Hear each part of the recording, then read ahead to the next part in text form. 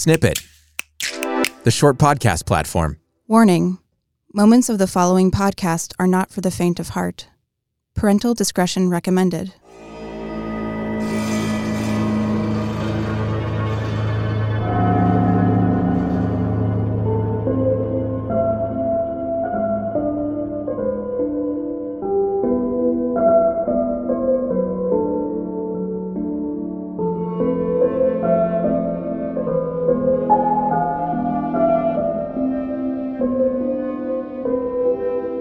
I'm Cris August, and this is Ghosts and Legends, a new show from Snippet that brings you real, authentic paranormal investigations from some of the country's most reportedly haunted sites. Tonight's investigation revolves around two ships currently anchored at the Maritime Museum in San Diego, the Steam Ferry Berkeley and Star of India. This is Ghosts and Legends, Haunted Ships.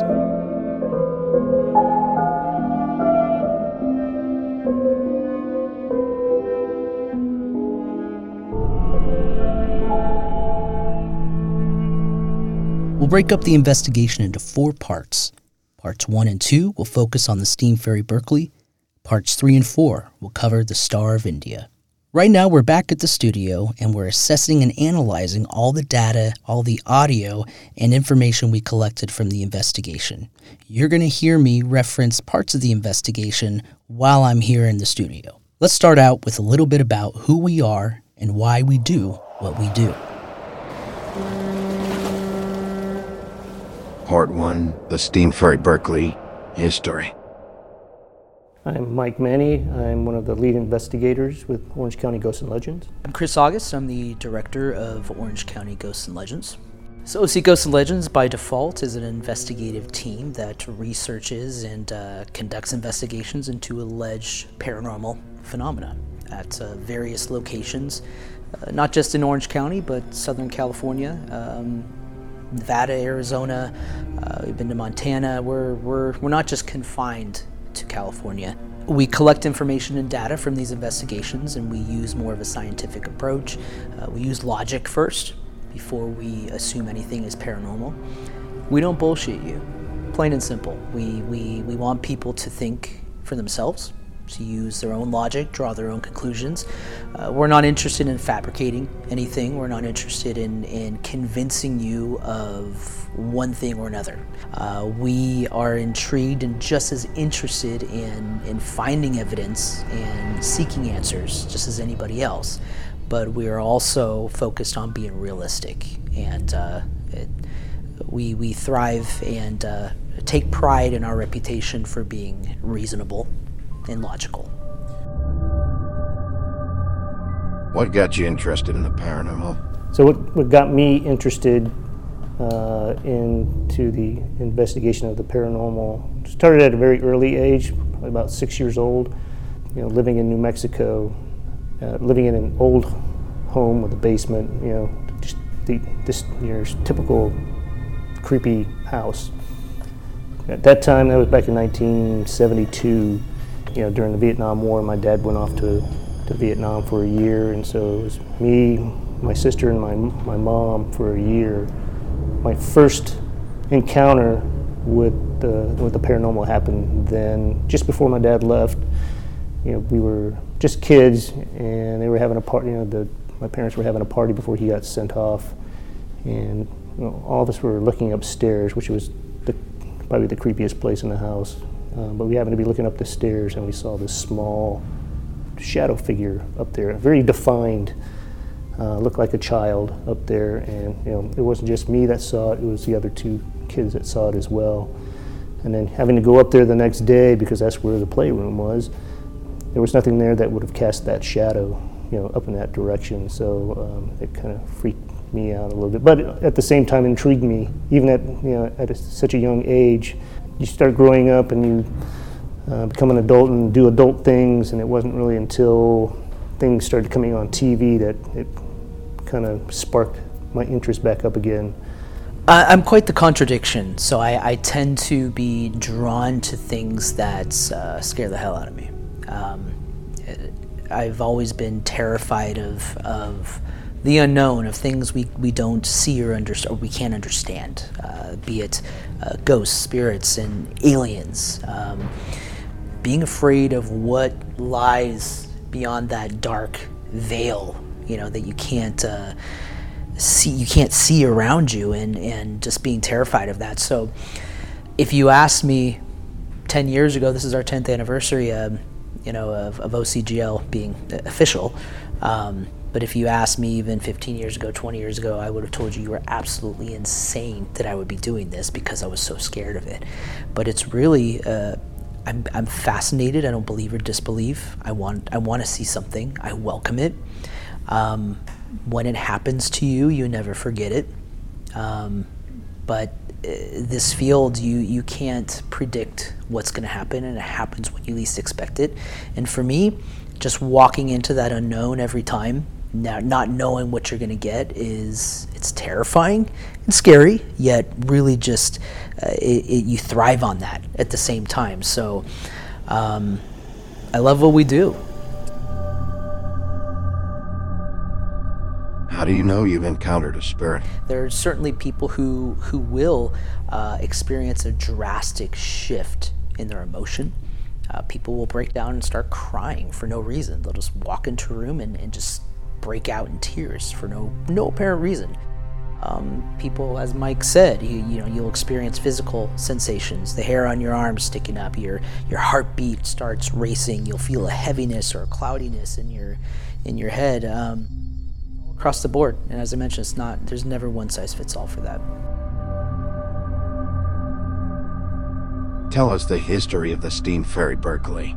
There are a lot of shadow apparitions here. There's a lot of disembodied voices that take place. Disembodied meaning it's a voice of someone or something that's not actually here, and that can be heard in real time and also picked up on audio recording, which I think it's great that we have a multitude of audio devices that are running right now.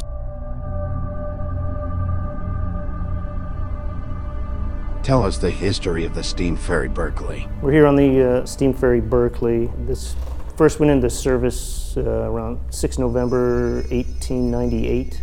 It's a propeller-driven ferry, which was the first propeller-driven ferry here on the Pacific coast. Okay, before that time, it was the big paddle wheel thing that you would normally see, and this was the first one that actually had propellers on it. And it did most of its service starting in 1898 until about 1958, up in the Bay Area, San Francisco, moving passenger, cargo, whatever, between San Francisco and Oakland. Some of the notable things that it did back in 1906 when the earthquake hit San Francisco, it was used extensively, pretty much on a 24-hour basis, transporting people from San Francisco away from the damage from the earthquake and the fire and things like that over to Oakland where it was safe. And at that time it could carry about 1,700 people on a normal day, but when it was transporting folks after the earthquake, it was probably transporting, close to 2,500 people at a time. And there's also a common misconception that something tragic has to happen for something to be haunted. Right. There are plenty of places where nobody's ever died on the property, or there hasn't been a tragic suicide or homicide, and there's plenty of activity on there. There could be a variety of factors that could contribute to something being active, something called a residual activity as well, meaning it's, think of like a replay in time, as if you were watching a movie right now, and you can see people in period attire walking the decks. They don't see us, they don't know that we exist, but they're just kind of going about their lives as they would have at that time. So as Mike mentioned, we're talking about only things that have been documented or reported. So considering that this was a ferry that transported people from San Francisco during that tragic San Francisco earthquake, I mean, you can only imagine the turmoil that people were experiencing here, the energy that's been left behind, that energy signature, and how that still lingers today. So I think that's something to factor in as well.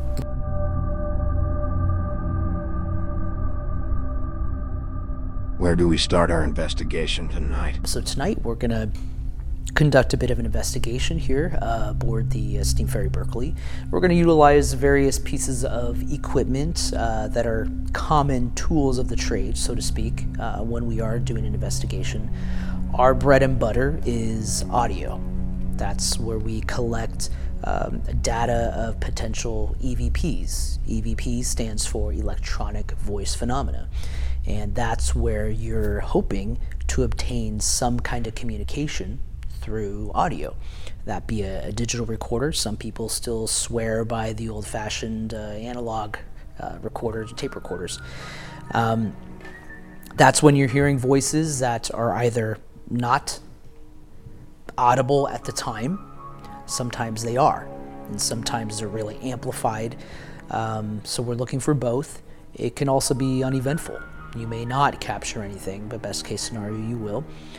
We also use devices such as EMF devices. That stands for electronic magnetic fields. And where it's believed that spirit can manifest themselves through EMF, through electricity.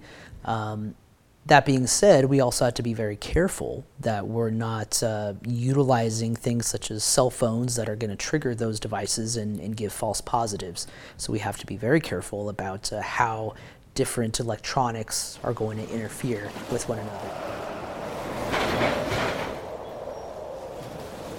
Join us in part 2 as we delve into our investigation, including an experiment using the Estes method.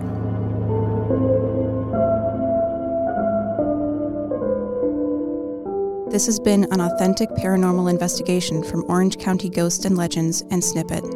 Recording and original music by Jonathan Rock. Editing and production from Steph Weaver-Weinberg, with executive production from Tyler Russell. For more short, original shows, visit snippet.fm.